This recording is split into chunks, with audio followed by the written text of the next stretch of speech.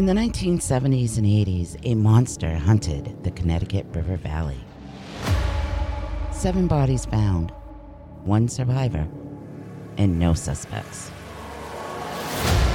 I'm Jane Borowski, host of Invisible Tears. I was 7 months pregnant and stabbed 27 times, and I survived. My story didn't end that frightful night. This attack on me physically and mentally lingered for years. I'm Amanda Bedard, and I'm Jane's life coach and co-host of Invisible Tears. Jane is ready to share her story, and not just about her attack, but her healing process afterwards. As a platform for truth and healing, we are on a mission to help others that suffer from PTSD and help bring awareness to mental health issues. To hear my story and others, you can find Invisible Tears wherever you listen to your favorite podcast.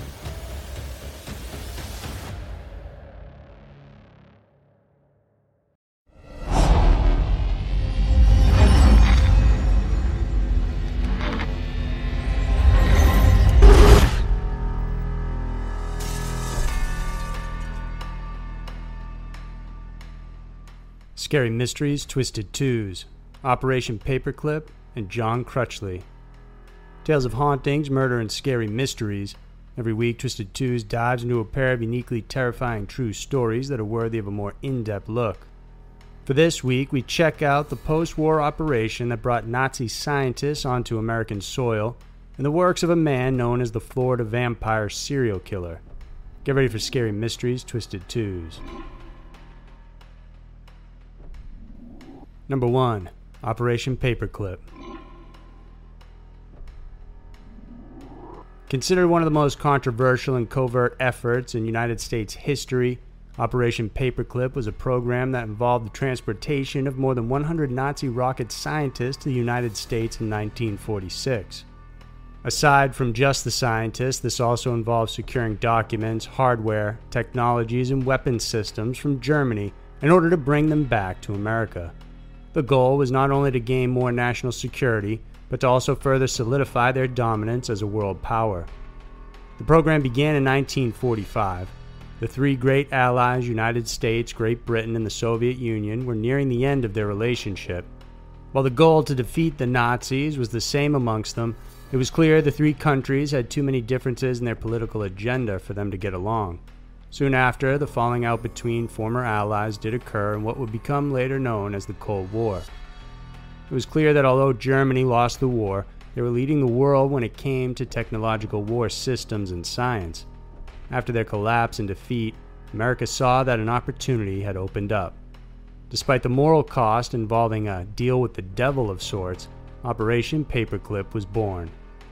It was Major General Hugh Nur, the deputy commander for the strategic force in Europe, that acknowledged and recommended that the U.S. would move backwards if they didn't take the opportunity to seize the apparatus and the brains that Germany had developed. One incident prompted General Henry Hap Arnold to write to the Secretary of War that in the next war, it was crucial for the United States to be the world's first power in military aviation. This was after seeing a crushing defeat when the Germans used only 6 Tu-62 jets with armed missiles to shoot down 14 enemy B-17s. At the same time, more than 200 secret agents in Germany were reporting the locations of documents and secret facilities created by the Nazis. This included the Hermann Göring Aeronautical Research Institute, which was the largest and most sophisticated in the world at the time and was completely unknown to the Allies until it was discovered. While the U.S. government was still weighing their options, the Soviets were already offering German scientists and technicians money and a career without any questions if they moved and served the Soviet government. On September 3, 1946, a top-secret directive from President Harry Truman gave authorization for 1,000 scientists and their families to be brought to the U.S. as long as they didn't have ties to the Nazis. They would be given employment and paid accordingly. The pace was still slow at first, but after the Russians initiated a devious plan of kidnapping 15,000 German scientists, the United States moved up the pace. By 1947, over 1,600 Germans had migrated to the country for work. The Joint Intelligence Objectives Agency, who would oversee the program, bypassed Truman's directive and eventually brought Nazi scientists over as well. The most prominent of these individuals was a man named Wernher von Braun, who was known for helping develop the V-2 rocket which destroyed England in the war. Von Braun, along with 104 German rocket scientists, were employed as War Department special employees and helped create the U.S. missile and space programs later on. In fact, von Braun became the director of NASA's Marshall Space Flight Center. It was under his command and direction that the Saturn V rocket, which eventually brought dozens of men and women to the moon, was created. Many argue that if the United States hadn't brought in the Nazi scientists, it would have meant doom during the Cold War. However, those who learn about the project believe it was an appalling moral move by the country, since they disregarded the war crimes of the scientists and simply let them off without punishment at all. Number 2. John Crutchly. John Crutchly grew up in a well-off family in Pittsburgh, Pennsylvania, but still, things weren't easy for him. His mother was so distraught at losing John's older sister during a surgery that she constantly hoped her next child would be a girl. When it turned out to be a boy, she was disappointed and forced John to wear girls' clothes up until he was 6 years old. Growing up, John liked to keep to himself, preferring to tinker with electronics in their home basement instead of going outside and making friends. By the time he was a teen, he earned good money repairing radios and went on to earn a bachelor's degree in physics and a master's degree in engineering administration. After graduating, he worked at General Motors installing new plant security systems. Then after that, he moved to Kokomo, Indiana. It was there in 1969 that his first marriage began breaking apart. He later moved from Kokomo to Fairfax County, Virginia, after his name was tied to an investigation into missing plant security materials. While living in Virginia in the mid-70s, he remarried, and soon several teenagers in the area started to go missing. In 1977, a Fairfax County secretary named Deborah Fitzgerald disappeared. John was immediately a suspect because she was last seen in his trailer home and the two had been dating. Although police questioned him several times, they had no conclusive evidence linking him to the crime. Even after her body was found discarded in a secluded wooded area, John Crutchly was still a free man.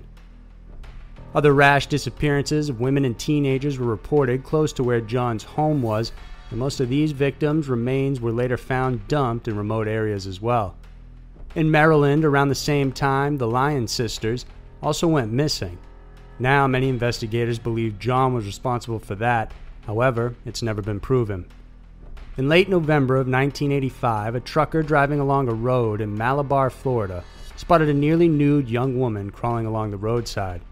Her hands and ankles were both handcuffed, and she begged the truck driver to not take her back to that house. She pointed to a home in the distance and asked him to note the location. Then he immediately took her home and called police and an ambulance.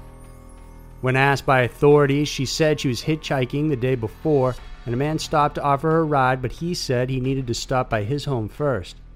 Once there, this man asked her to come inside, but she refused and stayed in the car. He then went into the back seat and choked her unconscious.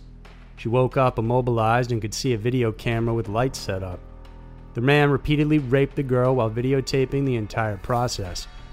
Afterwards, he carefully inserted needles into her arms and extracted blood. He poured this into a glass and, to her horror, began drinking it. The same process of sexual assault and blood extraction was repeated 2 more times. The next morning, after the 3rd session, the man handcuffed the girl in the bathroom and told her that if she tried to escape, his brother would kill her. But as soon as the man left the house, the victim squeezed herself out of the bathroom window and managed to crawl her way to the road. At the hospital, it became clear the teen was missing between 40 to 45% of her blood. She also had ligature marks on her neck.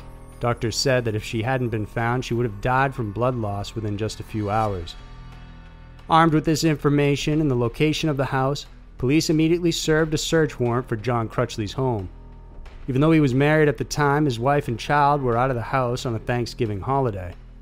Police found evidence corroborating the victim's story, including the video camera, but this had been partially erased when they got there. Police also found inches of credit card stacks, women's jewelry which were noted but not confiscated during the initial search, and these later turned up missing. There were also 72 ID and name cards found belonging to various women. On the back of each card, Crutchly had noted the woman's sexual performances. One of the cards belonged to the teen victim, while another found was that of Deborah Fitzgerald's. Oddly, his wife commented on the assault on the teen, saying it was a gentle rape, devoid of any brutality. She also defended her husband, saying he wasn't guilty, but just a kinky sort of guy. In 1986, John pleaded guilty on kidnapping and rape charges in exchange for dropping the grievous bodily harm charge for extracting the teen's blood. He was sentenced to 25 years in prison with a 50-year parole afterwards, but was released after only 11 years for good behavior. However, he didn't last long outside. He was arrested after breaking his parole the very next day when he was caught with marijuana. Crutchly said he was nervous about being a free man and smoked it to relax. He was thrown back in jail and sentenced to life imprisonment, this time under Florida's 3 strikes law. This being his 3rd conviction after the kidnapping and the rape of the teen. While serving his prison sentence, John was found dead inside his jail cell on March 30th, 2002 with a plastic bag over his head. The coroner ruled that the Florida vampire rapist had died from autoerotic asphyxiation. So there were 2 of the most controversial and scary stories around. The world can be a crazy place, and Twisted Twos is always sure to show you why. If you enjoyed this video, then please remember to give it a thumbs up and subscribe to our channel. We have many new Scary Mysteries videos every single week that we know you'll love. Thanks for watching, and I'll see you next week.